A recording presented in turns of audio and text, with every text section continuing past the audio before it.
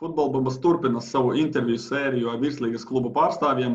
Esam nonākuši līdz virslīgas 5. vietas ieguvēji. Šī komanda arī savā ziņā ir tomēr īpaša, jo ieguva arī Latvijas kausu šogad. Un ar mani kopā šovakar būs futbola kluba Liepāja treneris Mareks Zudners. Sveiks, Marek! Sveiki! Uzreiz sākam, netērējam cienām mūsu klausītāju laiku. Sākāt sezonu ar 2 uzvarām, bijāt starp arī daudzu ekspertu vērtējumā, starp kandidātiem uz visaugstākajām vietām. Līdzīgi jautājumu uzdevu Jelgavai. Jelgava ir drusku citā tajā līmenī un ar citām ambīcijām, bet arī Jelgava sāka ar 2 uzvarām, un es viņam vaicāju, vai gadījumā tās 2 uzvaras drusku nemaldināja viņu priekšstatus par savām spējām, vai viņi nesadomājās. Un līdzīgi par jums nebija tā, ka tās 2 uzvaras, lai gan pret netiem spēcīgākiem pretiniekiem, pret Daugavpili un pret Metu, nebija tā, ka jūs domājat, viss ir pareizi, nokomplektējāmies pareizi, tagad tikai būs.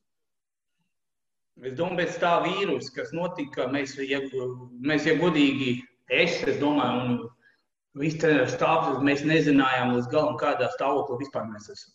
Mēs nezinājām, kādā stāvoklī ir komanda, kādā fiziskā stāvoklī viņi ir, un es domāju, kaut kādas fiksējuši pēc mūsu pēdējās sezonas, un tā kaut kā likt lidot gaisā, lai to ažiotāžu celt, ka tūlīt mēs pārbrauksim visiem pāri. Es domāju, man personīgi tas nebija, es domāju, nevienam nebija, jo es pats personīgi nevarēju saprast, kāda ir komanda. Vajadzēja spēles, lai saprast, kādā viņi vispār stāvoklī. Tieši fiziski, jo vīrus viss ir baigi no sliedēm, viss sagatavošana. Bet tomēr 5 gūti vārti, nevieni vārti neielaisti. Braucat uz Skonto stadionu pie čempioniem Riga. Bija tāda sajūta, ka mēs braucam nevis kā, angliski runāt, underdogi, bet ka braucam kā līdzīgs ar līdzīgu un ka viņi nav kaut kur augstāk nekā mēs varam arī ilgtermiņā domāt par sasniegšanos ar viņiem. Es to pateikšu godīgi, es varu atbildēšu par sevi, subjektīvi atbildēšu savu viedokli.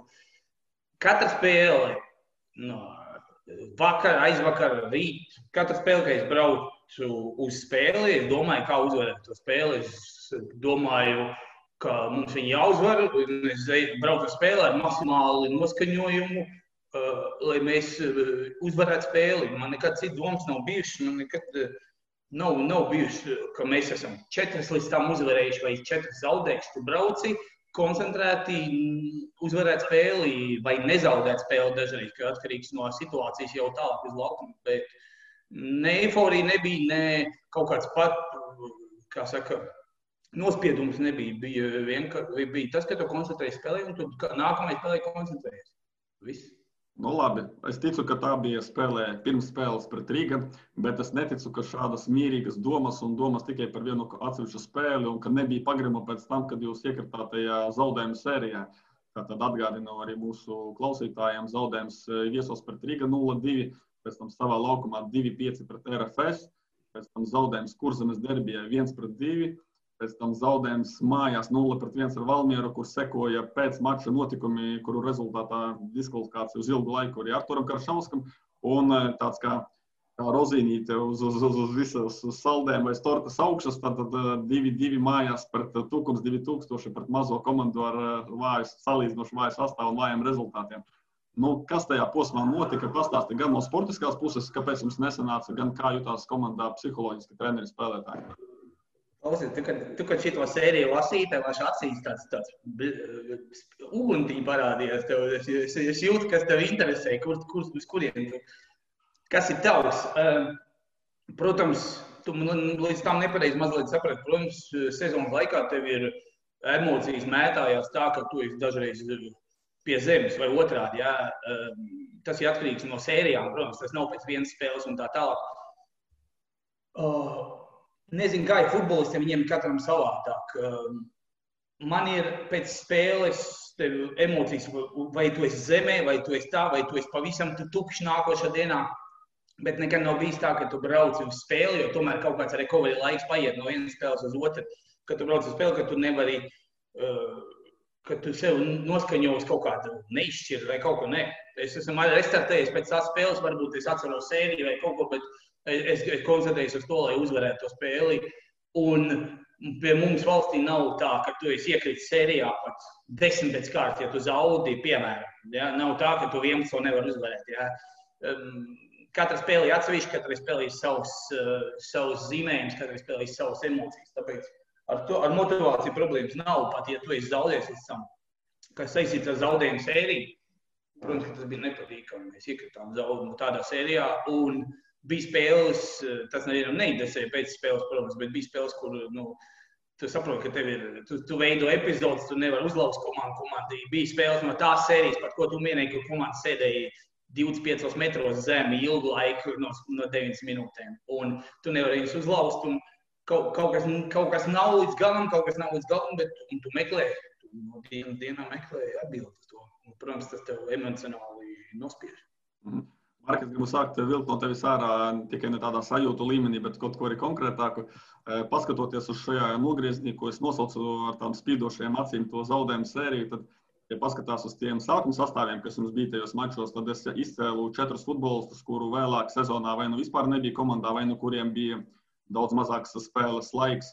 Tie ir arī Torres, tie ir Amancio Fortišs, tāpat Tunisijas izlases spēlētājs Beduī un arī centra uzbrucējs Filips Ivanovs, kur arī, manuprāt, jūs netrāpījāt. Pastāstiet drusku vairāk, tagad jau sezona beigusies, varat taču atklāt, vai tie ir spēlētāji, ar kuriem jūs vīlāties, vai kas bija par problēmu tajā nogriezienī, kur jūs meklējāt vainīgos? Vainīgi bijām mēs, pirmkārt. Tur mēs viņus meklējām. Futbolisti, kad tu tiec sērijā, kur tu zaudi pēc kārtas, ir daudz lietas katram trenerim, katram klubam filozofija. Viņi ir savādāk, kā tu tiec no turienes ārā. Es domāju, ka katrs treneris ir iekļuvis sērijā, kur tev jātiek ārā, un tad, ja tas ir daļa no trenera darba. Mēs izdarījām vienu lietu. Par futbolistiem skatoties, tur bija cilvēki, ar ko mēs izlēmām, ka mēs tālāk neiesim par dažādu iemeslu. Fortes ir, visi viņu pazīst Latvijā, viņš ir labs futbolists, bet tāpēc mēs viņu gribējām, un tāpēc viņš pie mums, viņš mums daudz ko palīdzēja, bet tīri enerģētiski, tīri kolektīvu ziņā tādās lietās mēs jutām, ka viņš mums tagad nepalīdzēs. Individuāls? Daļēji, es negribu īpaši daudz kritizēt, daļēji individuāls, daļēji egoists, daļēji, saprot, kad iet labi, pats zini, tas ir ģimenē, laukā, vienalga, sētā.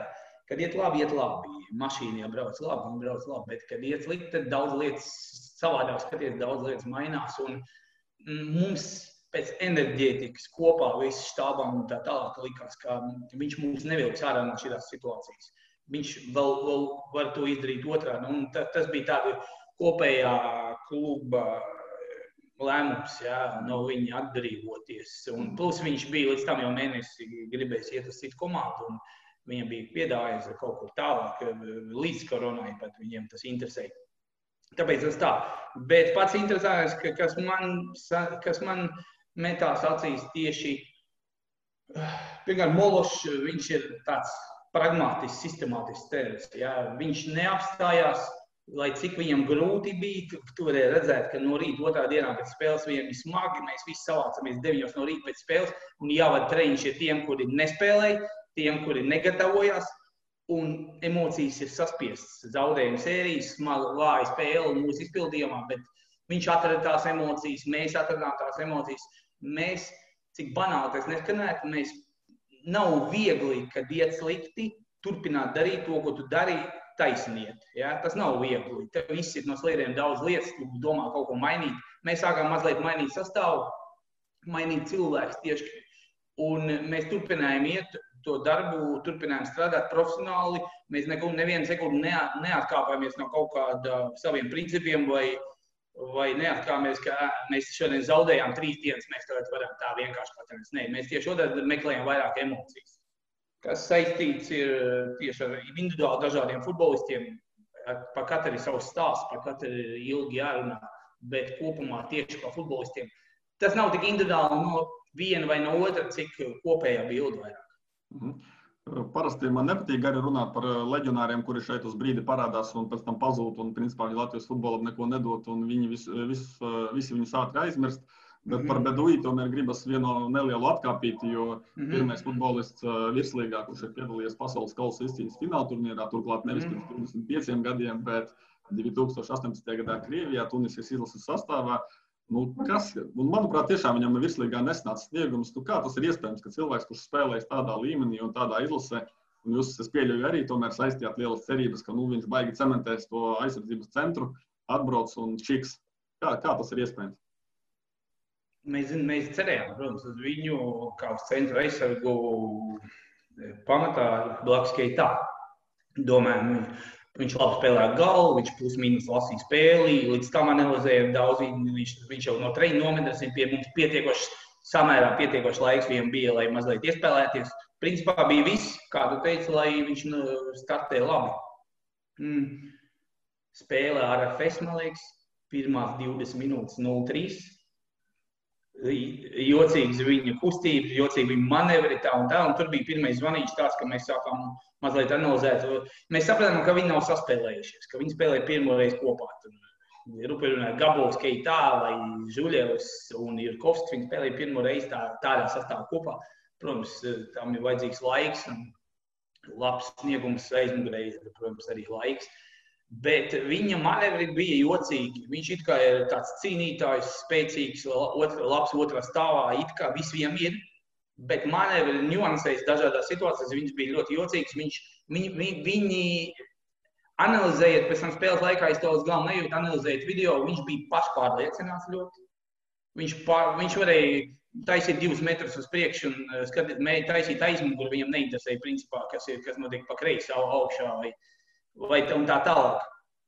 Viņš pēc instinktiem spēlēja varbūt iepriekšējā komandā, kur viņš ilgi bija un tā tālāk. Tur tas varbūt arī pie mums vēl laika tas strādāt, bet viņam nestrādājam. Plus cilvēciskais faktors mazliet mūs nosit no slīdiem, tāpēc, ka gāja slikti. Bet pēc viņa īpaši mēs neredzējām, ka viņam ir smagi, ka viņš īpaši pārdzīvo. Ja? Un īpaši tajos momentos, kad ir sarežģīti, tādu lēmumu pieņemās asāk no treneru stāva, no vadības. Un kad tu jūti, ka cilvēks mazliet nav līdz galam kā saka, viņš nepārdzīvo. Viņš nav tā, ka viņš neguļ pa naktī. Pēc naudas atbrauca? Ja godīgi ne, jo viņš vairāk naudu pelnīja tur daudz nekā šeit. Viņš atbrauca connections, tas aģenti sapazinās tur un tur, iepatikās vai kaut kas sajūta kaut kā tā, vai nebija komandas tomēr, bet viņš gulēja mierīgi pēc zaudētām spēlēm. Pēc RFS 5-3 viņš gulēja mierīgi, mēs negulējām mierīgi. Un es domāju, daudz vēl ilgi pēc tā. Un neiederējās viņš nebija no mums. Plus tur bija incidenti, negribās tā sīk, pavisam stāstīt, viņš vēlreiz viņu nomainīja, viņam bija konflikts ar treneru minūti līdz pirmā puslaika beigām, tad tur ģērbtuvē sākās konflikts, viņš aizgāja nesmukas situācijas, kur viņš nesmukas uzvedās, un tas nebija tas, kas mūs no tā laika bedres vilks, noteikti ne. Es noteikti nevēlos salīdzināt šo Beduī, Tunisijas izlases centra aizsargu ar Marko Simiču, kurš ir Melnkalnes izlases aizsargs, manuprāt, otrais gadījums ir sevi pierādījis labā nozīmē. Bet es gribēju tā pavisam godīgi arī pateikt, ka jūs šos abus spēlētājus, kuri spēlē savās izlasēs, vai jūs cītīgi pētījāt viņu video un viņu prasmes un sīki detalizēti, piemēram, kaut kādu statistikas datus pētījāt, vai jums pietika ar to, ka šie čaļi ir šādās izlasēs, līdz kurām, teiksim, Latvijas izlasē ir vēl labs ceļš ejams? Jebkuru spēlētāju mēs skatāmies, runāja tā, mēs skatāmies visas, kur viņš piedalās pēdējās kāds 10 spēles epizodes, plus mīnus 1-2 pilnas spēles. Pat ja viņš spēlē Melnkalnes izlases pamatsastāvā vai Tunisijas izlases pamatsastāvā? Mēs zinājām viņu statistiku, mēs zinājām, kas viņi ir. Molos zināja Simiču jau līdz tam, un viņi visi cilvēki, viņi zināja līdz tam, tur bija pārliecība. Bet mēs vienalga skatījāmies. Mēs skatāmies to. Maksimāli, ko mēs varam neklātienē. Dažreiz agrāk mēs varējām klātienē pasīties spēles kaut kāds. Maksimāli, ko mēs varējām video, mēs skatījāmies, analizējām, skatījāmies, kā viņš spēlēja. Beduī arī malā spēlēja, to mēs analizējām. Viņš spēlēja, viņš pa labu varēja spēlēt pa kreisi centra aizsargu. Viņš bija vairāk universāls, Simičs vairāk statīvāk centrā. Un, protams, ka mēs analizējam un nepietiek tikai vārdiem, kaut gan Molos labi zināja Simičs jau pa iepriekšējo karjeru. Labi, atgriežamies pie virslīgas ritējuma. Bija šī sērija, kuru es noslēdzu, tad jums bija neizšķirts ar Tukumu savā laukumā 2-2. Pēc tam, kā 1. aprīli jūs pabeidzāt 5-1 Jelgavā, tā normāli dūri sitāt pret galdu, nevis vienkārši pārtraucāt to neuzvarēto spēļu sēriju, bet sagrāvāt pretinieku, sasitāt daudz vārtus. Liekas, ka atkal vajadzētu būt uz tā pareizā ceļa, jābūt pārliecībai atpakaļ. Tūlīt sāksies 2. aplis, 2. apļa sākumā jums ir tās 2 komandas, ar kurām jūs spēlējāt sezonas sākumā un uzvarējāt, proti Daugavpils un Meta. Liekas, ka ir viss priekš tā, izkārts paklājiņš sarkanais, lai tagad sāktu tās uzvaras krāt. Un par Daugavpili, kurš komanda mocījās mazākumā 1-1 un izbraukumā pret Metu zaudējāt 1-2, pēc tam jau spēcīgāki pretinieki vēl zaudējumi atkal iekartāt. Es nezinu, vai tā bija tā pati bedre vai tā bija jauna bedre. Pastāsti, kā tu uztver to? Katra spēle atsevišķi var komentēt, tāpēc... Es netiecu, ka katrā atsevišķi spēlē ir savs stāsts. Es domāju, ka tur kaut kā... Tā bija tā pati bedre. Mēs sākām sezonu ar vienu sastāvu. Sezonas laikam mainījām sastāvu. Mēs sākām sezonu vai pirms sezonu ar pavisam citu bildi, ar citiem jauniem futbolistiem. Vidū jau bijām ar citiem, un tas viss mainījās. Un tā starpā bija spēles, kuras mēs gatavojamies katrai spēlē, un rezultāts bija tāds, kāds viņš bija. Mēs gribējām uzvarēt spēli, mēs gribam nezaudēt spēli, bet tā nenotiek vienmēr. Ja? Tāpēc tā bija tā pati, nosaucot pa bedri vai otrā bedri. Tas bija neapmierinoši priekš kluba un ne tas rezultāts, ko mēs varam rādīt, un ne tas rezultāts, kāda mums ir futbolists. Tas bija visiem skaidrs, un mēs vienkārši nemācām punktus. Varbūt kaut kur mums neveicās arī dēļ tā, ka mūsu vaina bija laikam. Ja? Neveicās, pats zinu, kāpēc. Un tas bija tikai turpinājums tam iepriekšējiem, ka mēs vienkārši nemācām punktus. Varbūt kaut kur pēc spēles mēs bijām pelnījuši kaut ko vairāk, bet to mums arī nedēļ. Tur, kur bija farts vajadzīgs vai nefarts, pret Tuku mājās mums ne pa to iet runa, bet tur arī tiesāšanas kaut kāds šedevrs tur bija, ka futbolists guļ pie karodziņa un tā tālāk. Varbūt citā spēlē nosvilpt vai nenosvilpt un būtu gols, jā, mēs uzvarētu. Bet arī tāda ņonas pret mums spēlēja, kaut gan es nekad negribētu teikt, dēļ tiesnešiem vai kaut kas neiet. Mēs paši tādu futbolu spēlējam, mēs paši arī tik punktus vācām. Pret Tukumu jau tu arī nepieminēji, ka bija pretiniekam 2 dzeltenās kartītes un viņš netika noraidīts. Jā. Tur tās maziņas ņoncīts, ja. Viņas citā pēdējā aplī viņas nospēlēt uz mums un mēs tikta viņu galā, ja. Tagad tur nenospēlēja. Dēļ kaut kādiem iemesliem, ja. Tādas lietas notiek vienmēr dēļ kaut kā, nevis vienkārši tikai tāpēc, ka iet diena. Labi. Bet par vēl tomēr turpinot par tās bedres iemesliem, pats jau pieminēja, ka jau sezonas gaitā mainījāt sastāvu. Tas arī daudzkārt ir izskanējis, ka principā sezonas otro daļu jums jau bija pavisam cits spēles modelis un sastāvs. Tad var teikt, ka tomēr kaut kur kļūdījāties komplektācijā. Tomēr ja tu negribi runāt par uzvārdiem, ok, bet ka kopumā vairāk futbolisti pievīla uz tiem, kuriem jūs likāt likmi un ka nācās tomēr pilnībā mainīt to komandas sastāvu. Ne pilnībā, bet daļai. Sapratu. Tas ir, es zinu, kā to pasaka, 20, 40, 30, cik grib ņem visādi mikroelementi, detaļas, kas savienojas kopā un no tā notiek 1-1, no tā notiek 2-2 vai 0-3, piemēram. Tas viss, tu nevar atbildēt 2 vārdos uz to, tu nevar atrast vienu iemeslu. Ja es te varētu atbildēt 2 vārdos, kāpēc mēs 4 spēles pēc kārtas neuzvarējām vai kaut kas tāds, vienkārši mums būtu nosēsties ar treneriem kopā un atrisināt to un iet uz nākošo spēli. Tāpēc tas viss savācās no dažādām situācijām, detaļām, dienā tās mainās un tas viss tā kā dzīves organisms, viņš iet tālāk. Mēs iesākām sezonu un sagatavošanas posmā ar vienu treneri, iegājām sezonā ar otru treneri. Sākām ar jauniem leģionāriem gatavoties vidū, nevienu no viņiem jau nebija. Komanda to jauna, tu ne ļoti jauna, pēc tam iesākām sezonu, mums pavisam viņi nav jauni. Ja? Viņi pavisam jau ir tādi. Tāpēc baigi viss tā bildīgi mētājās, un mēs maksimāli ko darījām, cik varējām adaptēties tam, un plus pat druskai līst no tā ārā tīri rezultātu ziņā labot to, ja? Labot to visu situāciju.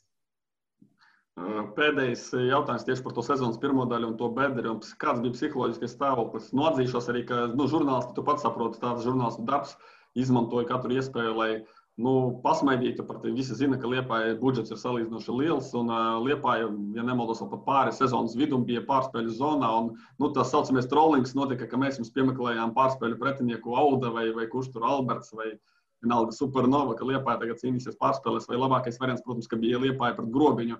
Kādas ir sajūtas, ja jau tā neiet un vēl tur no malas kāds kaut ko, un noteikti Liepājā es ticu, ka bija cilvēki, kas rādīja pirkstu, kā tīri psiholoģiski jutāties vai aizliedzāt spēlētājiem, es nezinu, lasīt kaut kādu internetu. Kā jūs pārdzīvojat šo brīdi tīri emocionāli? Jūs te domā mani, ja? Vai... Visus, nē, visus komandām. Tieši spēlētājus, tevi arī trenerus pārējos. Grūti katrā ielīst, ja, katrā domās. Es nevaru atbildēt tīri pa katru atsevišķu vai kaut ko. Skaidrs, ka tas bija nepatīkami. Skaidrs, ka nevienam tas nav normāli cilvēkam, tas patika. Pat beduī tas nepatika, es domāju. Man personīgi, es nekad nelasu tos komentus, ne ilgus gadus. Man personīgi, tu zini, ka tu pamodies no rīta un tev ir tāds sajūta, ka kaut kas slikts notiks, bet to tikko es pamodies un nesaprotu, kas notiks. Ir tāda bijusi, noteikti katram tāda bijusi. Ja? Un tad tu saproti, 2-2 vai 1-4, ja? Piemēram. Un tā sajūta un tās prasības un tā disappointment, ja? Pats no sevis un no situācijas, viņi ir lielāki nekā kaut kādi vārdi vai uz ielas kaut kādi vārdi vai domas. Un tāpēc es īpaši necik man izcīt no sliedēm kaut kādi domas vai kaut kādi, tieši tā, viņi nekādā arī nepalīdzēja. Bet cik pašam gribējās izlīst no situācijas ārā un nekādā gadījumā tu neapstājies vai nenolaidi rokas, vai, ja tu esi sačakarēts iekšā, bet tādā sportiskā nozīmē tu esi aizskats, ja? Un tu esi vēl aizskats un vēl, un tas, ka tu esi aizskats, tas, ka tevi atdot gribās, ja? Pirmkārt, priekš kluba, priekš krāsām, nevis, lai pierādītu kādam, kur tu biji, tev nav taisnība, vai tev nav taisnība, tas tāds bēndārs ir vairāk. Gribās klubu atvest atpakaļ tur, kur viņam ir jābūt plus mīnus, pa ko viņš ir pelnījis, pa ko viņš var. Mēs varam to izdarīt. Ja? Tāpēc tas tikai tāda adrenalīna izraisīja, lai sistos tālāk un lai nekādā gadījumā diena aizmirst tas, kas notika vakar, aizmirstam, ejam tālāk, analizējam, ejam tālāk un nekādā gadījumā, lai neizūd profesionālisms tieši darbā, tas bija svarīgi. Visam štābam kopā. Mēs par to ļoti bieži runājām un sēdējām kopā un vakars pavadījām kopā. Tas bija jūtams. Sezonas beigās jūs jau patiešām bijāt pavisam cita komanda un snieguma ziņā laikam kaut kur turpat blakus, kur čempiona Rīga, varbūt RFS arī, bet jau visu ūdeni vairs nevarēja sasmelt. Tu noteikti varētu man teikt, ka tas bija tāds, kā tu minēji, jau sistēmisks darbs, ka jūs ticējāt savam darbam, turpinājāt iet savu ceļu un tā tālāk. Es atgalvošu drusku citādi, ka neko jūs nedarījāt citādi un tas nebija tāpēc, bet tīri citi uzvārdi atbrauca citi spēlētāji. Stuglis, Stīdenbergs, 2 Baltkrievi, Vārtsargs, Ripka, Melkalnas izlases aizsargs Simičs, kurš atšķirībā no Beduī spēlēja labi, un, protams, Joksimovičs, ka tie bija tīri nomainīti spēlētāji, un tas nes rezultātu. Vari oponēt? Jā, ja būtu tā, kā tu saki, futbols būtu pārāk vienkārši. Nomainiet, aiziet, noiet. Un tad vai labi vai slikti, tas ir neiespējami. Tas ir neiespējami. To, ko tu pateici, to nevis nevar vai nevar oponēt. Sliktā gaisotnē, sliktā kolektīvā, pie slikta darba, pie slikta trenera, pie vājiem treniņiem, pie neintensīviem treniņiem, pie prezidenta, kurš nemaksā naudu, piemēram, pie prezidenta, kurš brauc pāri visiem, pie trenera, kurš domā tikai par sevi, un tā tālāk nav iespējams uzvarēt spēles, ja? Tāpēc nav iespējams uzvarēt. Tu vari 1-2 uzvarēt, bet kopumā kaut kādu nogriezni ilgtermiņā aiziet vai kaut ko uzvarēt nav iespējams. Pat ar labiem futbolistiem pie slikts, drausmīgs, slikts enerģētikas un gaismas klubā, mikroklimata klubā, es domāju, ilgtermiņā nav iespējams uzvarēt. Un tā tālāk. Es tev pateikšu citu, kāpēc mēs izvilkām sezonu un kāpēc mēs kausu uzvarējām. Pirmo reizi, es domāju, arī Molos to pašu atbildētu līdzīgi. Pirmo reizi no visu laiku es strādāju pie treneri Es vienmēr esmu gribējis vairāk spēlēt futbolu. Ja? Lai komanda spēlē, lai bumbiņi ir pie zemes, koncentrējamies build-upam, analizējot video, mēs mēģinājām, kā mēs ejam ārā no zonas, kur vairākumu taisam, tā tālāk. Tu koncentrējies daudz taktikai un kā uzlauzt komandu, kur zemā aizsargājas vai augstu un tā tālāk. Pirmo reizi manā laikā, ko es strādāju par treneri, bija tik smagi, un tu saprati, ka tu esi bedrēji un grūti no viņas līst ārā, ka tu uzspļauj pilnīgi uz futbolu. Tik slikti ir, ka sliktāk nebija jau kur, kā tu teici, mēs bijām pārspēli tajā zonā, un tu saproti, ka sliktāk jau nevar laikam, un nebūs pusi, tev ir tomēr komanda, kurai nav, un tu pilnīgi aizmirsti par futbolu. Tas nenozīmē, ka viņi nespēlēja futbolu, un tas nenozīmē, ka viņi nerādīja kaut kādu momentu, ir normāla spēle. Ja? Es runāju tieši kā treneris, tu koncentrējies maksimāli tikai uz rezultātu. Kad Karašausks iet ar bumbu iekšā sodlaukumā, tu koncentrējies uz Jahaju un sēdi viņa apakaļ zonā, domājot, ka tu pazaudēsi bumbu, lai viņš tur ir. Un tā tālāk, un tā tālāk. Tu nedomā vairāk, kur uztaisīt vairākumu vai ko aizsūtīt uz augšu, lai uztaisītu vairākumu, lai mēs izpētu domāt tā, lai tu nospēlēji, tu esi nobalansēts, lai tu esi aizsardzībā, lai tu esi tur, lai tev ir balans. 50 uz 50 katram spēlētājam ģērbtuvē pirms spēles, katras spēles, ko mēs no tā momenta, kad mēs sākam uzvarēt, es teicu 50 uz 50 bumbas uz mūsu pusē.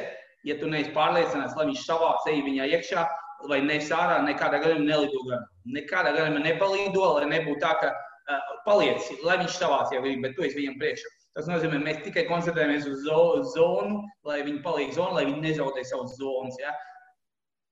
Un tā tālāk, un klimats, un enerģija, un spēlētājs, un viss kopā komanda savācās, un spēlētāji, kuri iebrauc, palīdzēja ļoti daudz, un katrs pamainījās mazliet, un katrs saprata, ka mums ir jāatrisina šī situācija, vai varbūt tā būs pēdējā sezona mums visiem Liepājā, un tā tālāk.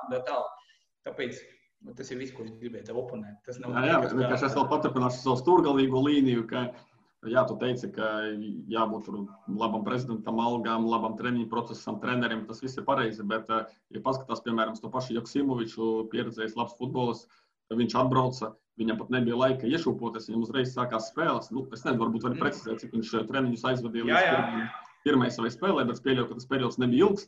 Un tiklīdz šie jaunie čaļi, kas piebrauca klāt, bija laukumā, komanda mainījās, un pašā startā nebija neviena zaudējuma. Joksimovičs, kamēr tu runāji, paskatījos, pirmās 8 spēles bija gandrīz tikai uzvaras, daži neizšķirti, un pirmo zaudējumu viņš piedzīvoja, laikam, pēdējā aplī pret Rīgu, pret čempioniem, un arī tad vēl laba spēle bija. Joksimovičs atbrauc pie mums uz pirmā spēle, man liekas, bija Valmierā izbraukumā, un tur bija karsts sintētika, un viņš fiziski bija samērā vājā stāvoklī. Grūti viņam bija. Neapšaubām. Tie uzvārdi, ko tie atnesa, viņi palīdzēja. Man ļoti stingri klumam. Simičs palīdzēja, Tīdenbergs palīdzēja, Joksimovičs palīdzēja, Baltkrievi, Birjoskins, Garbaičiks palīdzēja. Un tā tālāk mēs varam, protams, ka viņi palīdzēja. Simičs viens jau ar savu enerģētiku var uzvarēt spēles, rupi runājot, ja? Vai plus mīnus, ko jau es. Protams, ka viņi palīdzēja, bet es teicu par to, ka, ja tik vienkārši tas nenotika, ka tu ieliec spēlētāji, ieved viņus ģērbtuvē, labdien, tas ir Simičs, tas ir Birjoskins, tas ir Garbaičiks, arī uzvarēsim. Ja? Tā nenotiek, visi to saprot. Tāpēc to es vairāk gribēju oponēt tev kā. Es domāju, galvenais bija tas, ka mēs sākam spēlēt uz rezultātu un mazāk koncentrējamies tieši futbolā, ko gribētu spēlēt. Runājot par sezonu kopumā, atkal man patīk tevi paprovocēt. Skaidrs, ka jums ir labs noskaņojums, jo jūs pabeidzāt sezonu uz labas nots un izcīnījāt kausu, bet ja tā paskatās pilno sezonu kopumā un uzliekam uz vieniem svariem Liepāju un uz otriem svariem Valmieru. Liepāja ieguva Latvijas kausu un iekļuva Eirokausos, bet virslīgā ieņēma 5. vietu. Valmiera Eirokausos ieguva caur virslīgu, ieņēma 3. vietu. Un, ja man esmu tiesnesis, es atdodu uzvaru viennozīmīgi Valmierai, tāpēc, ka virslīga tā ir visa sezona, tās ir 27 spēles, un viņi garākā skrējienā jūs apskrēja. Nerunāsim par budžetiem iespējām, bet tie ir jau šādi. Jūs uzvarējāt īstermiņa turnīrā, kas, protams, arī ir liels sasniegums, un Latvijas kausa tam ir liela nozīme. Bet ilgtermiņā jūs tomēr palikāt summāri 5. vietā no 10 komandām, kas nav labs rezultāts. Ja tev būtu starp šīm divām izvēlēm, kā tu izvēlētu? Es noteikti izvēlētos uzvarēt titulu. Jebkurā variantā. Pat ja mēs paliktu 8, neizkrītot. Vai pārspēlēs un palikt virslīgi, bet uzvarēt vienu titulu, vienalga kā tu viņu nosauc. Ja izdomās federācija vēl vienu titulu, 3, es labprāt 3 uzvarētu, bet tās 2, lai mēs man tas ir vissvarīgākais. Tas dod enerģiju, tas dod, tu, kad kausu paņemi, jebkuru kausu, pat maziņu, ja, ko tev bērns atnes no skolas, viņš dod enerģiju, viņš dod drēvi iekšā, jā. Tāpēc es izvēlētos tā, ka tas ir subjektīvi, jā. Tu kā tiesnes atdod tam arī normāli. Tad par čempionātu runāju, protams, grūti bija no tā punkta, kur mēs sākām līst ārā, maz laika bija un grūti bija. Es domāju, vēl ilgāk būtu vēl labāk, un plus mēs pārspēles beigās paši sev atņēmām kā Spartaku mājās, kur bija jāuzvar tā spēle, un vēl 3 punkti, un mēs varējām vēl vairāk izspiest čempionātā, es domāju, varējām, bet mazliet nepietika, mazliet pārdozējām emocijas kausā un tā tālāk. Jā, Karašauskas intervijā televīzijai pēc kausa uzvaras teica, ka kāda tur vairs virslīga, ka viss ir izdarīts. Jūs viņu ziniet, viņš ir emocionāls, un pēc 2 dienām viņš trenējās un gatavojas nākamajai spēlē, kā viņš viņu nospēlēja, vai tā, tas ir savādāk. Bet tas bija tik grūts bedres, kur mēs bijām vasarā izlīst un uzvarēt kausu, tas mums visiem bija tāds, tā kā eksplodācija emocija. Tas bija smagi samērā, tas nebija tā vienkārši, ka mēs atbraucām, paspēlējām, aizbraucām ar autobus, kāds ir domā vai kaut ko grib. Tā ir mūsu dzīve. Mēs liekam iekšā katru dienu dzīvē, stundām vai naktīm. Mološi magu naktīm neguļ.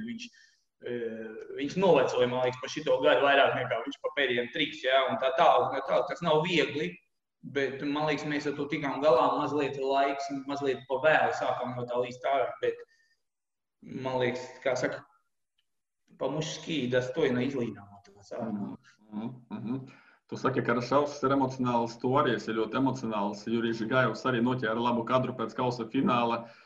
Ko tu tajā brīdī jūti, ko tas tev nozīmē, vai tu kaut kā tas, ka jūs izlīdāt no šīs bedres un ka reku ir tās medaļas, ka no tādas situācijas uz šādu situāciju tomēr vai vienkārši tas brīdis, ka jūs rakstāt vēsturi un iegūstat titulu?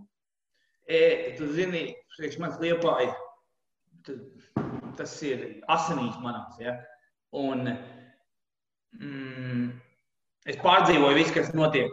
Es pārdzīvoju visu, kas notiek klubā katru dienu. Ja, katru dienu. Nav dienas, kad es par to nedomāju un tā tālāk, kad tu strādā. Tas ir vairāk nekā vienkārši darbs, ja? Tā ir mana dzīve. Un uzvarēt kausu nebija tieši fināls. Es īpaši nepriecājos. Fināls un mēs jādzer šampanies vai kaut kā. Pat nav kausa dienas, jo līdz šai dienai neesmu pat vienu glāzīti iedzēris. Nevienreiz no tās dienas. Un arī tajā dienā neiedzēju nevienu glāzīti. Man asars sāk iet tikai tāpēc, jo tik smagi tā sezona sākot. Vispār, man liekas, viss gads visiem mums bija samērā samētāts, tāds emocionāls. Tu nezini, kas notiek, man tālāk vīrus, tālāk futbols, tālāk tā bedra, no kurienes bija smagi līst ārā. Un tu domāji, ka pavisam slikti nevar izlīst ārā. Gribi darīt, kā visi profesionāli nevar izlīst ārā. Un, kad jau aizgājām līdz finālam, tur bija tikai tā koncentrācija, par ko es teicu, lai mēs uzvarētu. Es nedomāju par iepriekšējiem spēlēm vai par iepriekšējiem bedrēm. Es gribēju uzvarēt Ventspili, tas viss mēs koncentrējamies, visi treneri tikai uz to un komandu. Es redzēju, ģērbtoja komandu pirms spēles, es zināju, ka viņi maksimumu atdos. Es zināju, ka nebūs skaists futbols, bet viņi atdos maksimumu. Bet asars tieši bija par to, ka tas ir 300 dienas, jā, ko tu strādā, un tagad tu vari izelpot drusku. Vismaz vienā pusē mēs nostrādājam. Jā. Tāds bija tās emocijas. Un es pats emocionāli sevi nelēkāju vairāk. Vecums vairāk nav tas, ka gribas tur kamerā būt vai ne kamerā. Pagāja tie laiki. Tāpēc tas bija tāds vairāk izvirdums emocionāls. No tā, caur ko mēs gājām, tas nebija viegli. Parunāsim vēl par atsevišķiem spēlētājiem. Garām ejot jau daži tika pieminēti. Šoreiz varbūt vairāk tādā pozitīvā gultnē. Par Dodo, beigās viņš kļuva par rezultatīvāko spēlētāju virslīgā, bet dzirdēts, ka vienā brīdī jūs tomēr domājat par no viņu šķirties un arī, nezinu, bijāt vīlušies vai kā citādi. Kā ir ar viņu, vai tiešām ir tā, ka dažreiz futbolā joko, ka svarīgākais ir nospēlēt pirmo un pēdējo spēli, tad līgums būs garantēts, un viņš principā pašā sezonas izskaņā sabombardēja, iesita kausā, iesita visus svarīgos mačos golus un lika aizmirst to iepriekšējo visu. Kā bija ar viņu? Pirmo un pēdējo spēli tas ir tāds padomju, man liekas, teiciens. Un maz kas, es nezinu tāds futbolists, kas nospēlēja pirmo un pēdējo spēli, un viņam viss bija labi, un viņam iedeva jaunu līgumu. Tas tāds vairāk joks laikam par Dodo. Viņam bija samērā samētāta pagājušā sezona. Viņš momentiem rādīja labu spēli, viņš Eiropas līgā parādīja labu spēli. Viņš momentiem spēlēja labi, plus viņš kaut kādu savu statistiku vāca. Viņš ir augsts tādas klases spēlētājs, bet viņš nebija jau 100% savā formā pagājušajā sezonā. Varbūt viņš bija kāds 70% no savas, es domāju, labākās formas. Un daudz ņons tam sekojošas.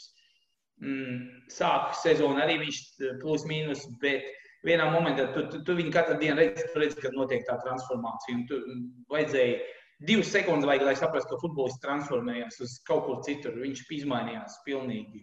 Viņš izmainīja savu dzīvesveidu, viņš izmainīja savu režīmu un tā tālāk. Un viņš bija pirmais jau, kurš bija no rīta zālē, pirms treniņa gatavojas. Un viņš tikai pierādīja to, ka viņš var to izdarīt. Un jautājums ir, cik ilgi viņš varēs turēt to koncentrāciju. Tas jautājums bija pagājušajā sezonā. Viņi bija izmētāti, tā koncentrācija. Viņam adaptācija nav vajadzīga, viņš spēlēs Azerbaidžānā un tā tālāk, ka viņš ir pieredzējis spēlēs. Viņam ir vajadzīga koncentrācija un forma. Cik ilgi viņš var noturēt to koncentrāciju, tas ir jautājums. Cik ilgi viņš var motivāciju turēt no dienas dienā vai spēlē. Pagājušajā gadā samētāta, šo sezonu pēc kaut kāda etapa sākumā viņš iegāja un turēja viņu līdz galam. Un tev bija pārliecība, ka viņš palīdzēs, ka viņš iestīs, ka tev nav jautājumu, vai viņš ir koncentrēts. Viņš noturēja viņu līdz galam. Vai viņš varēs nākošais sezonu to izdarīt? Atkal nākošais jautājums. Cik ilgi viņš to varēs izdarīt? Vai no paša sākuma, vai no vidas? Apmēram tā. Okay. Par latviešiem. Raivis Jurkovskis 24 gadi, Mārtiņš Čigurs 23 gadi. Abi divi, laikam, ir tāda komandas sirds un dvēsele, vietējie spēlētāji. Abi divi arī Latvijas izlasē jau spēlē. Sajūta, ka viss ir kārtībā. Ceļš ir uzņemts un kurs ir uzņemts pareizs. No citas puses, kā mēs vienmēr runājam par tiem spēlētājiem, kuriem jau ir aiz 21 vai aiz 22, kuri jau kaut ko ir pierādījuši Latvijā, tomēr gribam redzēt viņus ārzemēs, stiprākās līgās. Tas pats Kristēra Tobera ceļš, kurš ir jaunāks par šiem diviem nosauktiem, bet jau spēlē tomēr drusku spēcīgākā līgā. Kā ir ar viņiem? Viņi ir apmierināti ar to, kas ir šeit un paliek, un jau zinām arī, jūs jau ziņojat par līgumu pagarināšanām arī. Manuprāt, Čigurs tur bija minēts. Jurkovskis noteikti grib, es zinu, ka viņš grib pamēģināt. Jā. Kur pamēģināt, kā pamēģināt, tas ir savādās jautājums. Viņš labi progresē šos gadus. Viņš, domāju, jau būs visu laiku stabils, pamatā spēlētājs izlasē drīz vai no spēles spēlē. Viņš palīdz ļoti klubam, viņš ir mūsu kluba audzēknis. Vai viņš aizbrauks, vai viņš neaizbrauks, atkarīgs no viņas laikam spēles izlasēja. Vai, ja klubs noteikti atlaidīs, kā tas bija Toberu vai tālāk, ja viņam būs piedāvājums un mūsu prezidents, kas ir plus liels, viņš nekad neliek, kā saka, palkiet kaļos, viņš tieši otrādi. Ir labs variants, viņš noteikti atlaidīs Jurkovski. Par Čiguru tur mazliet savādāk situācija. Čigurs ir tāds mākslinieks, brīvdomātājs un tā tālāk. Tas ir neprognozējums cilvēks, interesants cilvēks. Ja? Tādēļ retas viņam sastaps noteikti Latvijas futbolu. Viņš ir ļoti talantīgs, manuprāt, viens no talantīgākajiem spēlētājiem Latvijā. Manis uzskats, tas ir subjektīvi. Viens no šīs paudzes, šī laika tagad. Viņš noteikti grib, noteikti aizbrauks, bet viņš jūtās komforti šodien un tagad, kas notiek. Ja viņš aizbrauks, es domāju, viņš tāpat jutīsies komforti. Viņam pašam ar sevi ir komforti. Viņam īpaši apkārt nav vajadzīgs ne kameras, ne cilvēki daudz. Viņš jūtās labi, bet viņš, es domāju, aizbrauks. Viņa talants, viņam ir jāizbrauc. Viņam pietrūkst adrenalīns, viņam pietrūkst dzīvīgums. Ja? Viņš aizmieg dažreiz. Es domāju, ja viņam būtu tā tās acis, kas deg, viņš gūtu vairāk vārds, ja viņam būtu vēl vairāk degoši tāds adrenalīns iekšā, viņš jau būtu aizbraucis, jo viņam ir vēlreiz, man daudzi, es ar daudziem esmu par viņu runājis, ilgi stundām esam pat strīdējies, un tā viņš ir priekš manis viens no talantīgākajiem. Es runāju par talantu. Varbūt viņš nedemonstrē katru spēli, vai viens no labākajiem spēlētājiem, varbūt ne. Bet viņš ir viens no talantīgākajiem spēlētājiem Latvijā priekš manis, ko esmu redzējis. Nākamais jautājums, laikam, vairāk būtu adresējams Dainim Kazakievičam, nevis tev. Un nē, šis jautājums nebūs par Karašausku. Jautājums par Tidenbergu un Stugli. Manuprāt, labi viņi arī organiski iegāja Liepājā un palīdzēja sezonas otrajā pusē. Un, kas interesanti, tad, kamēr viņi bija futbola klubā Ventspils, tikmēr viņus uz izlasi nesauca, atlika aiziet uz Liepāju un viss notiek. Vai tev ir skaidrojums? Labi, man prieks, ka viņi no Ventspils nebija. Man pret Ventspilu no veciem laikiem arī palicis negatīvs. Tagad šitā paudze viņu nesaskāra, jā, bet tā ir man visnemīļākā komanda Latvijā. Es domāju, Stuglis jūta paģeška, kā ir Latvijas. Atbalstu no klubu vadības puses, no treneru puses. Viņu labi uzņēma kolektīvā. Viņš ir agresīvs. Mēs sākumā nevarējām saprast, pa klusis, pa mierīgs. Bet viņš ir agresīvs un adrenalīns viņam ir iekšā, viņam ir labs iekšā drives. Viņš vienkārši dažreiz viņu nemet ārā uzreiz, viņam vajadzēja visu laiku iet. Bet viņš palīdzēja mums un mēs viņam uzticamies un es domāju, viņš jūtās labi komandā. Tidenbergs, es redzēju vienkārši futbolists, es nezinu, kāds viņš bija tur, es nepazinu viņu tur Ventspilī tikai kā pretspēlētāji, bet es redzēju, cik viņš gūst baudu, atrodoties kolektīvā.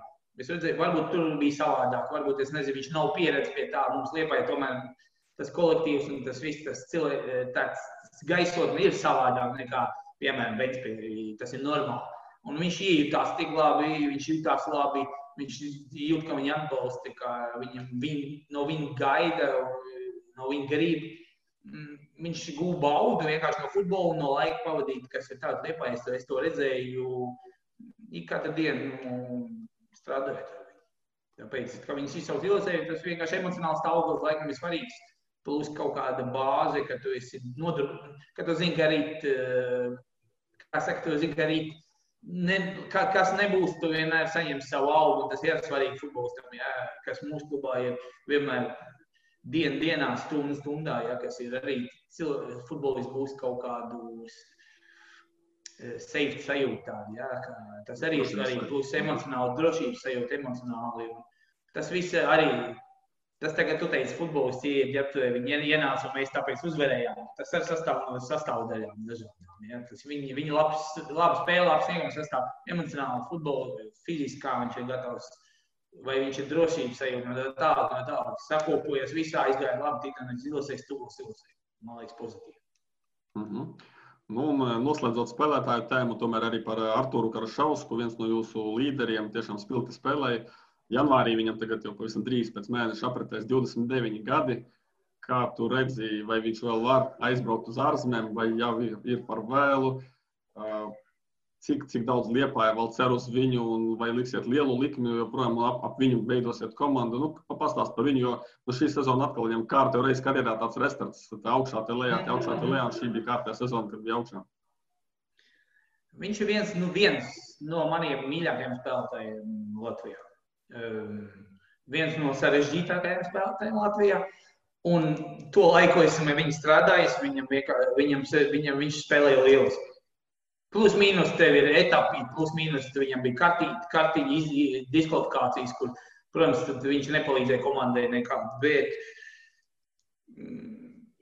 es neesmu viņu redzējis savādāk, tikai jūs zināt, kā viņš spēlēs Liepājā. Kā viņš spēlē Liepājā, tas visiem apmierina.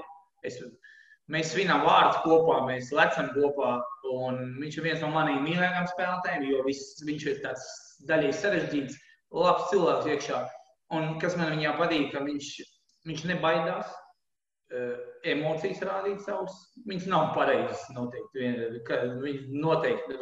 ja dalība nepareizi, viņš var uz otro skapu vairāk ielikt, viņš uz nepareizām, jā, bet pirmkārt viņš nebaidās to rādīt, viņš ir naturāli tāds, kāds viņš ir, ja viņam ir iekšā, viņš kliedz vai otrādi, viņš lec tur. Izlīdzināt ar Spartaku Jūrmalā, kad mēs esam lejā, skriet vai ar Valmieru, skriet ar tādām acīm, svinēt golu, vēl kādam kaut ko pierādīt, kaut adekvāti cilvēks sapratīs, ko tu pierādi, kad pasieties, kur jūs esat, jā.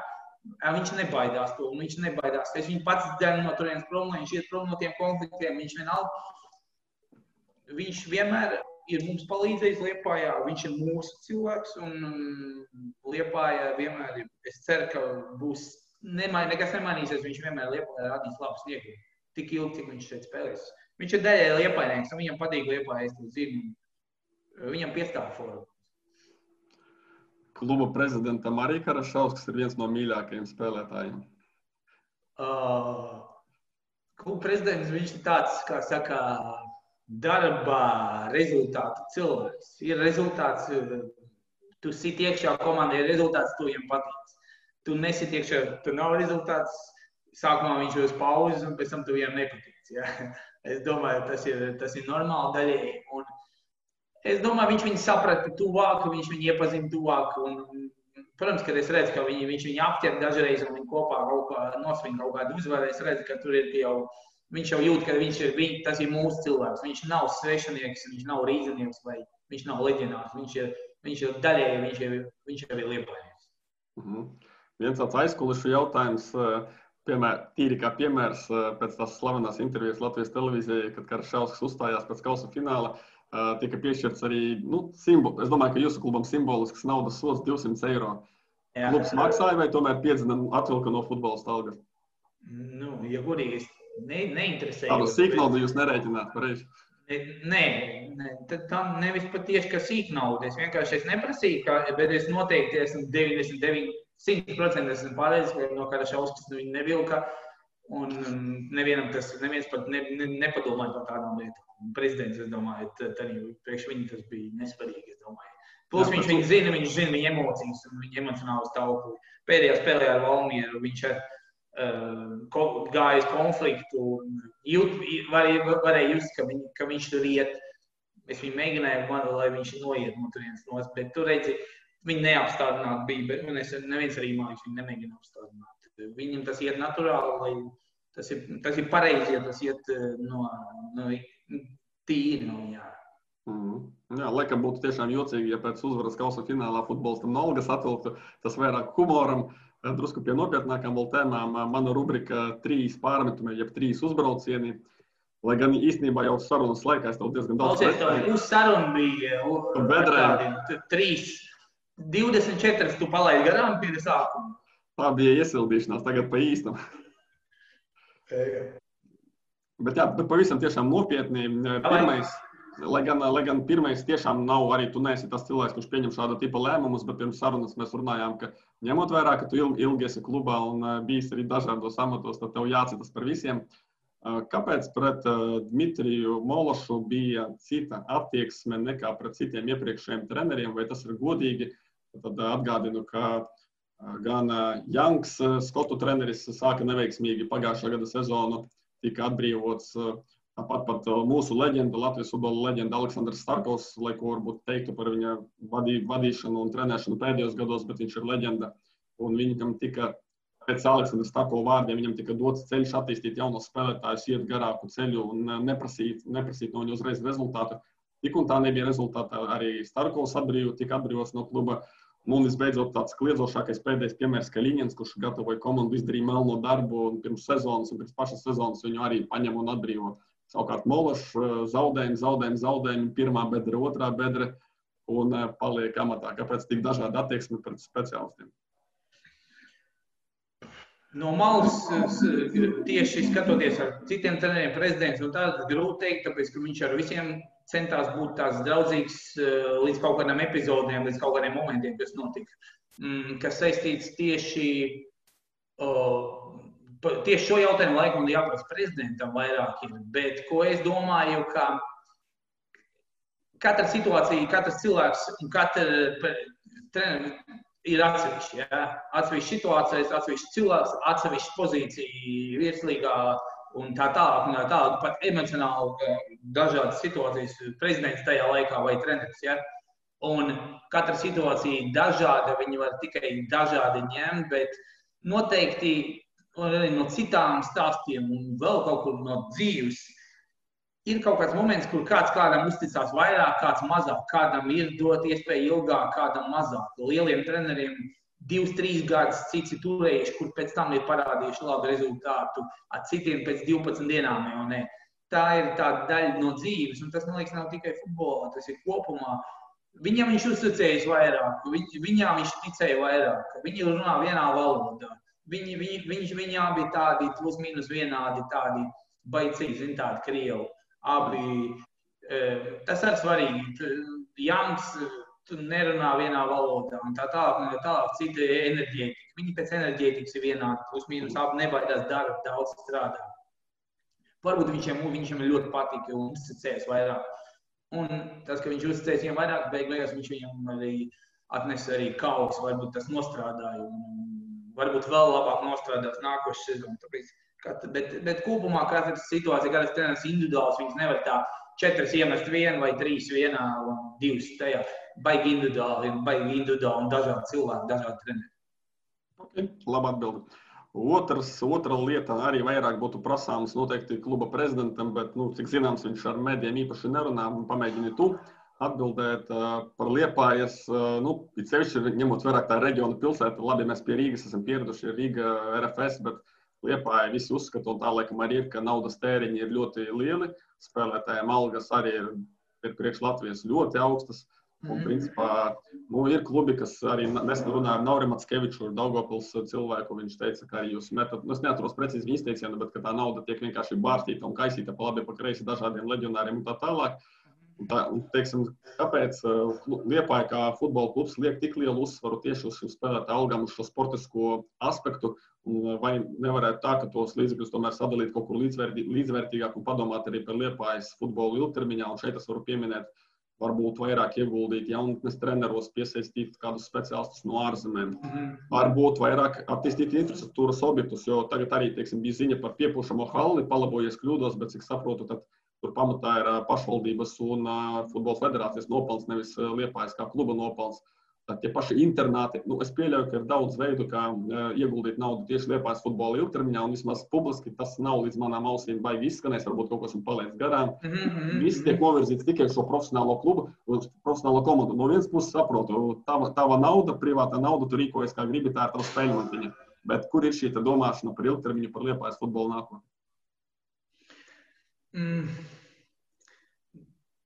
Jau tas, ka prezidents ir futbolā, tas jau ir daudz, jo viņš agrāk nekad nav bijis futbolā, un principā viņš bija futbolā un ienāca futbolā, lai palīdzētu sākumā. Nevis, lai vadītu klubu un domātu par Latvijas Liepājas futbolistu nākotni un tā tālāk.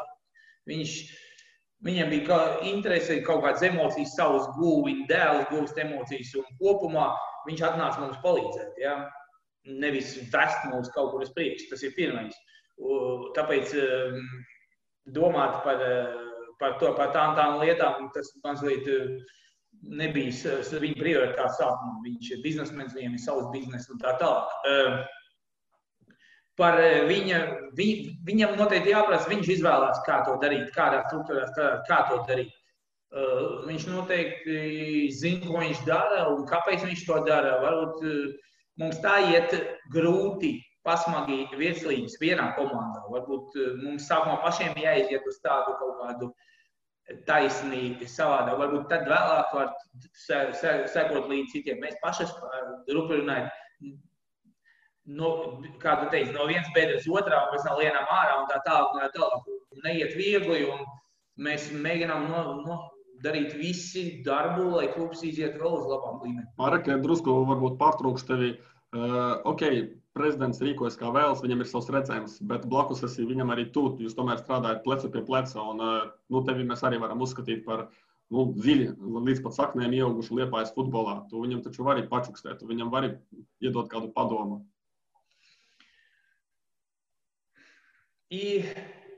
ja es zinātu, kā vajag pareizi izdarīt, ko izdarīt, un tas dos rezultātu un tā tālāk, mēs to jau sen izdarīt. Ja? Tev nav, nevienam nav garantijas, kā audzēt savus vai leģionārus jauns vai liepainiekus jauns. Protams, ka tas dos savus dividendus tālāk. Varbūt līdz tam laikam mēs zaudēsim pāris sezonas virslīgā, vēl sliktāk nospēlēsim, viņam pazudīs interesi no futbola. Tas viss ir tāds, viņš ir pats par sevi. Svarīgi ir zināt cilvēku personīgi, ja, lai tālāk viņa ambīcijas. Viņš ir cilvēks, kurš ar darbu ir sasniedz viss, kas viņam ir, un viņš grib rezultātu un darbu. Viņš pagaidām koncentrēs tikai uz pirmo komandu. Mološ, piemēram, Mološ ir no Batē, ja? Batē pirmā komandā nespēlē neviens Batē audzēknis. Neviens. Piemēram. Un tā tālāk. Kaut kā viņiem ir laba akadēmijā prezidents Kapskis liek iekšā daudz naudu, un vēl joprojām liek daudz naudu, bet neviens nespēlē. Ja? Viņi grib, lai viņi spēlē, bet nespēlē. Viņi netiek, jo viņa līmenis augsts un liela konkurence tur un tā tālāk. Kā būs nākotnē, es nezinu. Protams, ka gribētos, lai arī akadēmija strādā un būtu zem viņa kontrolas. Kaut gan mums ir sava akadēmija, viņa strādā. Sarežģīti pateikt, kas ir labāk, vai kas būs labāk, vai kā viņš izdarīs. Es nevaru uz tevi ņemt, tas ir viņam jāprasa vairāk. Protams, ka mēs gribam, lai attīstās viss Liepājas futbols, ja? Bet varbūt sākumā mums pašiem vajag stabili iziet uz kaut kādu labu, tādu stingru līmeni, lai var tālāk kaut kur mesties. Varbūt tā. Mēs mēģinājām pagājušajā gadu Dulieres sakārtot, savācām no daudz jauniešu komandām, Dulieru komandu, mazliet tur jau piedalījāmies un tā tālāk. Bet, protams, kad iet sezonu, mums principā domas ir vairāk tur, jo es domāju, ka strādāju kā treneris un grūti tā mētāties domāt, tev ir komanda.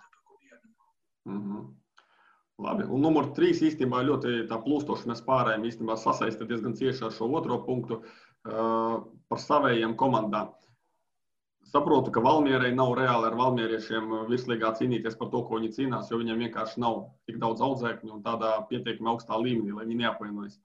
Bet par Liepāju to nevar teikt, un nosaukšu dažus uzvārdus, un tad jautājuma būtību uzreiz, lai tu vari sākt apdomāt, kāpēc tomēr tik daudz liepājnieku, labu futbolistu, kuri noteikti, ja nepastiprinātu, būtu līderi, tad būtu labs, teiksim, tāds pamats un labs kodols komandai. Kāpēc viņi ir izkaisīti pa citām virslīgas komandām un nav tomēr futbola klubā Liepāja. Tātad, jau abi divi brāļi ikaunieki jau ir paspējuši uzspēlēt RFS, katrs savā laikā. Vladimirs Kamešs, kuru, manuprāt, arī mēs ar tevi pirms gada vai 2 runājām, tu teici, ka jūs vienmēr gaidāt viņu atpakaļ. Viņš ir Rīga FC. Krišs Kārkliņš, kurš arī ir jūsu audzēknis, šogad iekļuva Latvijas izlasē ar Valmieru izcīnīja bronzu, arī nav Liepājā. Tad varbūt tālākie varbūt uzvārdi, kas nav tik tuvu, bet tāpat ir Jelgavā, Krušatins, Kurtišs, Tukumā, labi tie vairāk jaunās paudzes šaļi, bet tomēr Lūks un Sidorovs, kuri bija jūsu rindās, bet vairs nav komandā. Nerunāsim par 16-gadīgu Alpēnu, kurš aizgāja uz Jūrmalas Spartaku un no turienes cer aizbraukt uz ārzemēm un nav palicis Liepājā. Es tā paskaitīju, tad man sanāca, ka tikai Ventspilī un Daugavpilī tās ir 2 vienīgās komandas, kurās nav Liepājas audzēkņu. Metā ir Ķipsts, varbūt vēl kādu esmu piemirsis. Katrā ziņā pilns ar liepājniekiem virslīgā. Jūsu komandā arī ir daži, bet netik daudz. Un jautājums? Jautājums, kāpēc viņi ir izkaisīti, kāpēc jūs viņus nesavelkat tomēr kā magnēts pie sevis un neizveidot, jo es domāju, ka arī tīri emocionālā ziņā tu stāstīji par to Beduī, kurš varbūt nepārdzīvoja par tiem zaudējumiem. Es domāju, ka manis nosauktie uzvārdi viņiem visiem tas būtu sāpētu sirds un viņi nākamajā dienā iet to 2 kāršu sparu, lai paceltos. Mums bija, kad klubu tikko uztaisīja klubu, kad mums bija garīgs visi vietējie, un mēs labi izskatījāmies, labi spēlējām, varbūt savādāks mazliet čempionāti bija vai kopā. Tas, protams, kā liepainiekam, protams, tas ir pozitīvi, un to daļēji gribētos un tā tālāk tīri no tāda patriotisma ziņas. Ja? Katram futbolistam ir atsevišķi stāsts, atsevišķi karjera, atsevišķi situācijas un sezonas komandā. Tu nevari visu atkal ņemt vienā, kā ar treneriem. Tāpēc par katru, protams, nebraukājot, ir jauns treneris, kurš vāc komandu. Viņam var palīdzēt. Es, sporta direktors, prezidents, bet jauns treneris vāc komandu pēc redzējuma, kas viņam ir, ko viņš grib. Pareizi. Viņš vāc komandu no tā, kas ir Starkovs ņēma to, ko viņam plus mīnus likās interesanti, vai ko viņš varēja dabūt, vai nevarēja. Iepriekšējais jauns vai tā. Jaunais to pašu dara. Es arī aizbraucu uz Baltkrieviju un es redzu futbolistu, vai es aizbraucu arī uz Ukrainu, es redzu futbolistu X. Man svarīgi, kā viņš izskatās uz laukumu, ko viņš var, cik viņš var palīdzēt uz laukumu, ko viņš var dot komandai. Man neinteresē, viņš ir vietējais, nevietējais. Es kā treneris saprotu, es neesmu Baltkrievija vai no turienes patriots tajā valstī, ja, vai otrādi. Viss atkarīgs no tā, ko viņš var atdot uz laukumu, pēc laukuma vēl ģerbēt. Man liekas, no tā izejot arī kāds izkaisās, kāds paliek. Labākā bilde Liepājā liepājnieku vairāk. Katram liepainiekam noteikti to gribētos, bet smagi futbola nebieži tas notiek. Un varbūt kādreiz tas notiks, varbūt viņi būs vairāk, varbūt akadēmijas spēlētāji būs vairāk, varbūt. Bet izkaisīt viņi ir tāpēc, jo katram viņam ir savs stāsts, ja, savu karjeru un savas situācijas. Nu, labi, bet ja būs divi līdzvērtīgi, vienas pozīcijas spēlētāji, viens Liepājas audzēknis, kurš, teiksim, šobrīd ir, nezinu, citā komandā, citā Latvijas galā, un otrs būs Baltkrievs, jūs taču paņemsiet Liepājnieku. Jūs kā klubs. Jā, mums tagad pat bija nesen situācijas, mēs pāris futbolistiem esam izteikuši piedāvājumus, jā, un viņi ir vietējie vai latvieši. Mums bija tāds pats plus mīnus situācija ar ārzemnieku. Mēs liekam jau zināmu un tā un savu. Un, protams, ka gribās savu, un trenerim gribās vairāk, lai ir liepainieki, es domāju. Bet ir situācija, ir futbols, kā es saku, viņš neskatās pasē īpaši. Ja? Viņš skatās tas, kurš viņam palīdzēs laukumu, kurš viņam nesīs punktus. No, tā kā. Par attiecībām runājot vēl ar liepainiekiem, man šķita mazliet jocīgi, nevis jocīgi, bet varbūt tā neparasti, ka ar Māri Verpakovski un ar to prožektoru lietu, ka viņš RFS, viss ir kārtībā, tas ir tikai biznes, tikai futbols un viņš aizstāv savu kluba pozīcijas, tā jau visi var saprast, bet man tomēr šķita, ka starp RFS un Liepāju, tādas sevišķa berzēšanās sanāca, ka jūs tik aizrāvāties ar tām vērstulēm un katrs gribējāt pierādīt savu taisnību un RFS tā sanāca, ka visvairāk pārstāvēja arī Māris Verpakovskis. Varbūt nerunājot par šo konkrēto gadījumu, kurš jau tika izrunāts krustām šķersām, kādas ir attiecības ar Māri Verpakovski, Liepāju, tev personīgi, ņemot vērā, ka viņš ir arī Liepājas futbola leģenda? Es īpaši tajā situācijā nebāzos īpaši to vadību, strādāju par tiem prožektoriem un tā tālāk. Situācija nebija viegla, ja tas būtu mūsu stadions uzreiz, tas būtu savādāk un tā tālāk. Bet tādas situācijas bija. Katrs aizstāvēja savu pusi, es saprotu, kāpēc to katrs darīja un tur par kaut kādu lojalitāti vai tā tālāk. Ir situācijas, cilvēks strādā uz to situācijas. Prezidentam ir savas attiecības ar RFS un mums ir savas, un mēs tajā laikā domājam, kā gatavoties spēlēm un tā tālāk. Mums bija pusfināls, fināls un te vēl pārējās spēles līgā, tāpēc mēs īpaši tieši kā treneri neiespringām par to. Mēs redzējām tās vēstules, mēs mazliet piedalījāmies, galvenais treneris daudz piedalījās ar prezidentu, bet kopumā tas gāja mums garām. Verpakovski, viņš izdarīja to, ka Liepāja tagad ir, ka mums ir tas logo un ka tas ir. Par to vienmēr es būšu viņam pateicīgs un vienmēr tas nekad nemainīsies. Un viņš izdarīja ļoti daudz. Mēs ļoti daudz esam laiku pavadījuši kopā. Un es īpaši neesmu tāds cilvēks, kas baigi. Es domāju, viņš arī draudzējās baigi vispār. Man īpaši nav draugi tā. Pāris, varbūt divi, un tie nav daļai no futbola. Bet es domāju, viņam ir silts pret mani, pozitīvs sajūtas, es domāju. Mums ir daudz izietas kopā un daudz pozitīvs izietas kopā. Nosaukt mums par draugiem, protams, nevar. Mēs esam pretinieki un katru reizi pret viņu, kad mēs iziesim, mēs gribēsim viens otru uzvarēt. Marka, pēc šī visas gaismu lietas, jūsu klubs, neatceros, kurš tieši, vai Dāvids Jansons, vai kurš paziņoja, ka turpmāk, ja būs izvēle, tad, respektīvi, komanda mājas spēles neizvedīs vakarā, lai izvairītos no riska saņemt kaut kādas sankcijas un tā tālāk. Ja 21. gadā būs atļauti līdzutēji, mēs visus to ļoti ceram, un būs šīs situācijas, jo RFS jums ieteica nopirkt to rezervas ģeneratoru. Kā jūs paklausīsiet RFS vai spītīgi turēsieties, ka spēlēsiet pa dienu, darba dienā, kamēr neviens cilvēks? Tas ir ne pie manas jautājums, pie vadības. Jā.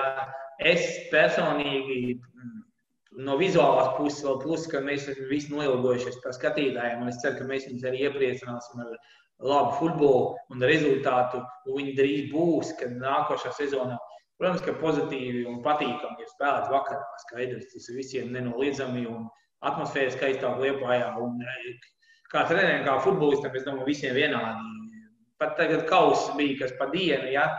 Fināls pa dienu, bildi savādāk. Kausam jābūt ir vakarā pie apgaismojuma. Un laikam ne Ventspilī, no tā. Bet kā izlēms klubs, es nezinu, Jansons, prezidents, viņi noteikti tiks ar to galā. Es ceru, ka viss būs pozitīvi un skaisti. Mēs arī visu futbolu bumbu mūsu, es domāju, visu klausītāju vārdā, arī ne tie, kas nav Liepājā, arī rīdzinieki, daugavpilieši, kas skatās attālināti jūsu futbolu, noteikti, ka būs jums pateicīgi, ja jūsu mājas spēles aizvadīsiet, tomēr turpināsiet aizvadīt vakarā gaismu klātbūtnē. Drusku jau ejot, nevis drusku, bet jau pamazām ejot uz finišu pēdējā jautājumi, varbūt tādā pozitīvākā gultnē piedot. Pamēģi pozitīvākā, jā, pamēģi. Es tevi nomocīju ar visiem tiem grūtajiem un negatīviem jautājumiem. Nē, nebija negatīvi tik daudz, bija ok, vienkārši negatīvs bija vairāk laikam.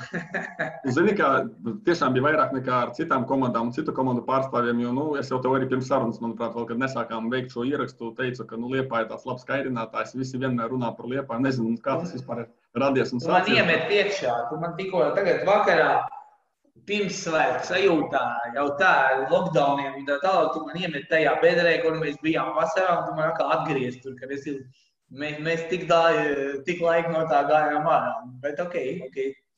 Nosauc man tagad lūdzu runāt par pozitīvo divus MVP. Vienu MVP tīri futbola ziņā, tas, ko viņš darīja laukumā, ka viņš tiešām pacēla komandu citā līmenī un kādas svarīgos brīžos pavelka komandu. Un otrais MVP, kurš ir psiholoģiskais MVP, ģērbtos MVP, kurš varēja sapurināt tīri ar saviem vārdiem, ar savām uzrunām komandu. Es tiešām nemācēšu saukt vienu cilvēku, es tā nemāku darīt. Sauc vairākus. Jā, man ienesums bija sākot no... Es nevarēšu, jo esmu tāds emocionāls tendēts un vairāk uz psiholoģiju tieši cilvēks. Es uz to skatos dažreiz vairāk nekā uz tas, ko viņi dara kājām. Ja? Un tur tādā momentā, kad mēs līdām un izlīdām ārā un gājām jau labāku ceļu, laikam rezultātu labāk rādījām, tur katrs nes savu iemeslu. Tāpēc es teicu, ne tikai spēlētāji, jauni spēlētāji nes savu iemeslu, treneru stāvs strādāja, prezidents nes, viņš varēja arī dažādi tajās situācijās rīkoties. Viņš darīja visu korekti, to, ko viņš solīja, un izpildīja pret katru savu solījumus. Ja? Futbolisti, sākot no Dodo Karašauska vai Jahajas, beidzot ar aizsargiem, kas iegāja Simičs un tā tālāk, bija Jaksimovičs, Birjoskins, turpinot ar savējiem jaunajiem, kur Tigurs, un turpinot ar Torres, kurš nespēlēja, bet palīdzēja savādāk komandai. Un tas ir miks, kurš no tā ķīmija rodās, no tā mēs ejam ārā un uzvaram spēli, tāpēc mēs uzvaram spēli, nevis tāpēc, ka kāds ienāca ģērbtuvē jauns. Ja? Ar to miks, lai dabūtu, to enerģiju, ķīmiju, to, lai dabūtu, to neviens tā nekad nepastāstīs, kā viņi var dabūt. Uzvarēja tā ķīmija, tas miks, ka katrs nes iekšā no sevis, Ripka nes iekšā no sevis, Rankevičs nes iekšā no sevis, kaut ko viņš nespēlēja. Zviedrs nes iekšā no sevis, viņš vispār skatījās, kā tas nespēlēja vai otrs spēlēja. Un tā tālāk. Žuļaus Ivanovs nes ārā no sevis, kuriem Ivanovam grūti ir nespēlēt. Tādā vecumā viņš grib pabeigt karjeru, viņš grib spēlēt, bet viņš nes iekšā tik daudz, ja to viņš strādāja citā, viņš ienes lielu, Žuļaus ienes lielu. Un tā tālāk, kas var iziet katram. Tie, kas neienes, tie nepalika pie mums vienkārši. Mēs no viņiem atbrīvojamies, vai mēs pabeidzām viņu paši aizvārdu. Jā, tāpēc es nekādā gadījumā nenosaukšu tīri banāli labu sezonu. Nu, laikam Dodo kā bombardieris aizvadīja labāko sezonu, ja. Nu, tā kaut kā. Un es redzēju ceļu, kā viņš sev izvēlējās un pamainīja savu dzīvi. Nu, tā vienkārši viņi atdalīja, bet vienu otru viņus nevar atdalīt kopā. Es nevaru atdalīt Ķigulu no Dodo vai Karašausku, ja viņi ir sasiedbīgi kopā vai Tītenbergi. Bet runāt par cilvēciskajām īpašībām, nu mēs zinām, ka sezonas vidū atbrauca puse jaunas komandas, jauni čaļi, un vajadzīgs taču kāds no komandas iekšienes, kurš pamāja roku, nāciet, iepazīsimies, un kurš sasien to pirmo modeli ar otro. Ir tāds viens cilvēks? Jā, viņi ir. Viņi paši no sevis palīdz viens otram, kā viņi katrs var, kāda katram ir mentalitāte. No mums, laikam, toreiz daudz dara tajā ziņā, jo viņš ir tāds, kā Gastiprimni, ja, kur to viņš savieno viņus. Ivanovs ļoti daudz dara ģērbtuvē. No tās puses ienākošās puses Simičs izdarīja fantastisku darbu. Ja? Viņš numur 1 tieši no tās puses viņš vāca komandu kopā. Viņš nebija kapteinis, bija jau kapteinis, ja? Un tā tālāk. Un viņš vāca viņus kopā no savas puses tieši pēc savu mentalitāti līga iekšā. Un viņš ļoti daudz komandas kolektīvā viņš ienesa no jauniem futbolistiem, laikam, fantastiski lielu ienesumu ne tikai uz laukumu, bet arī tieši ģērbtuvē. Klasiskais jautājums, ko uzdodu visiem par tiesāšanu, ir ko teikt. Karašauskas arī atkal jāpiesauc, viņš daļrunīgi izteicās, arī noteikti emociju uzplūdā. Kā jūs kopumā klubā bieži nervozējāt par tieši tiesnešiem vai vairāk koncentrēties uz sevi? Man ar gadiem, ja, kādreiz, kad vairāk skrēja ārā un tā tālāk, tad man bija tādas emocijas. Ir citas situācijas, kuras ir tādas, ka tu neiztur kaut ko pasaki vai druski aizsvīlies. Ja? Bet kopumā man ar gadiem es nepievēršu tam vairāk tādu lielu uzmanību. Viņi dara savu darbu, varbūt kļūdās, varbūt nekļūdās tāpat kā mēs. Bet es lojāli. Man ir lietas, kas nepatīk vai patīk, tas ir atkarīgāk no spēles, ja? Un tā tālāk. Un par to var pēc video tikai vispār analizēt, ko es ar gadiem vienāk, ka vispār es gandrīz nekad, vienīgi, ka tu esi pavisam karsts, ja, dažreiz, bet tā, kamēr tu neesi video izanalizējis, kamēr tas, tu labāk nerunāt, jo viss tu pēc tam reiz atkārtojumā viss savādāk un labāk mierīgi uztvert to, es ceru, viņi dara savu darbu godīgi un turpinās viņi darīt tik vai profesionāli un mēs visi augsim kā tiesneši tā futbolisti. Tieši Liepājā, tiesa gan ne jūsu komandas cilvēks, bet Edgars Gauračs bija ļoti karsts un izskrēja ar telefonu rokās, bet es pieļauju, ka jūs tajā brīdī jau nepievēršāt uzmanību un bijāt priecīgi par savu uzvaru. Es redzēju to situāciju, protams, un es redzēju pēc tam atkārtojumā to situāciju. Viņas ir uz visām pusēm, vienmēr kāds no mums ir neapmierināts. Ja?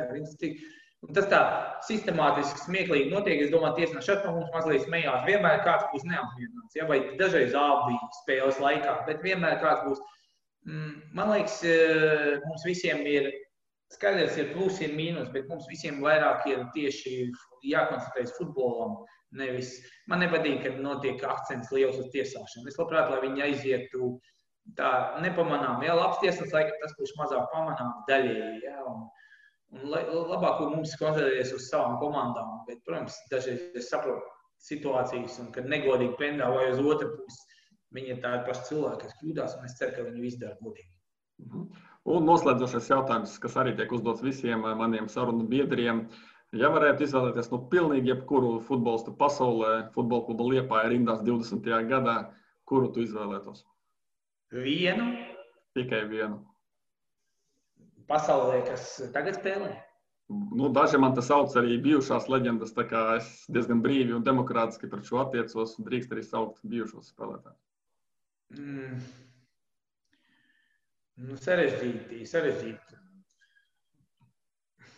Sarežģīti. Ja es paņemšu Messi, vai es izlidināšu Čiguru no futbola ārā Liepājā, ja? Vai mums jāspēlē ar vienu desmitnieku vai diviem inceriem un tā tālāk. It kā centra uzbrucēji gribētos, varbūt ne. Es nezinu. Ar cieņu, ko dara un ar fantastisku sniegumu, ko dara Messi, laikam ir jāņem Messi, tāpēc, ka, zin kā, tu nevari jokot ar tādām lietām laikam, bet tīri, ja tā, Man patīk vairāk spēlētāji, kur ir tādas, arī darbs, kur iet iekšā vairāk, jā, kur viņš ir dievs savā ziņā, jā, bet varbūt uzbrucēji kā Vani paņemt, ja tā nelidot pavisam kaut ko tādu. Priekš Liepājas uz rītdienu, zinot nerealitāti, tā tālāk, es kaut ko kā Vani paņemt laikam. Jā, jo ne gluži Lionels, bet Leonels jums jau bija Strumija, tad ko tur vēl vienu ar līdzīgu vārdu un to pašu argentīnieti, lai ir Edinsons Cavani. Marek, paldies. Mate pie mums nevar nopirkt Liepājā, tā kā es Cavani laikam. Marek, paldies tev par ļoti interesanto sarunu, par to, ka arī veselīgi uztvēri visus jautājumus un arī no sarežģītajiem jautājumiem izlīdīja pietiekami savus no tā sarežģītā ūdens. Novēlu arī ļoti labu 21. gadu. Visi runā, ka ja Liepāja spēlētu tā, kā spēlē sezonas beigās, tad sacenstos ar Rīgu par čempionu titulu.